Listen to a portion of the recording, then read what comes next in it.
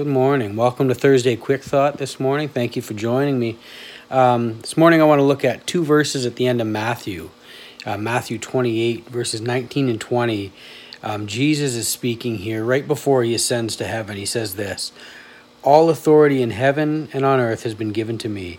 Therefore, go, make disciples of all the nations, baptizing them in the name of the Father and the Son and the Holy Spirit, and teaching them to obey everything I have commanded you.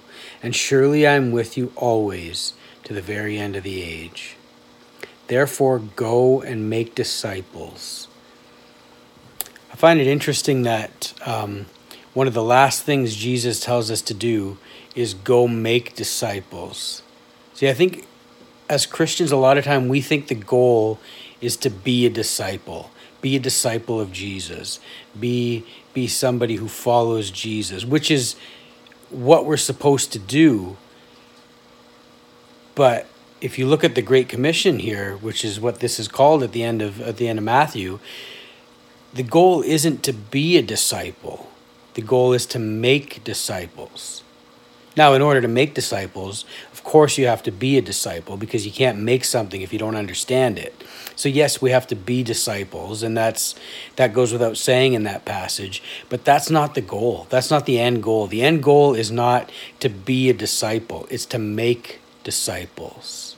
See, Christianity is not a spectator sport. We're not supposed to go and sit in a church and just be fed and fed and fed. We're supposed to get up and do something about it. Once we understand, we're supposed to pass that on. We're not just supposed to be disciples.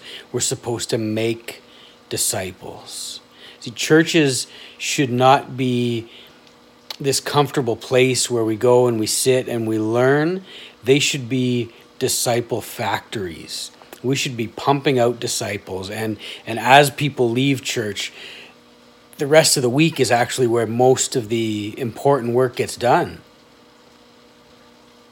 So I hope you can take on that challenge. And I know it's tough for me. I love to listen to sermons. I love to learn.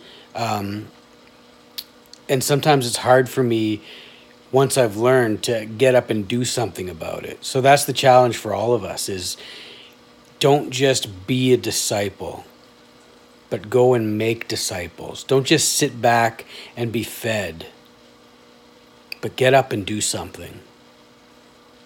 Thanks again for joining me.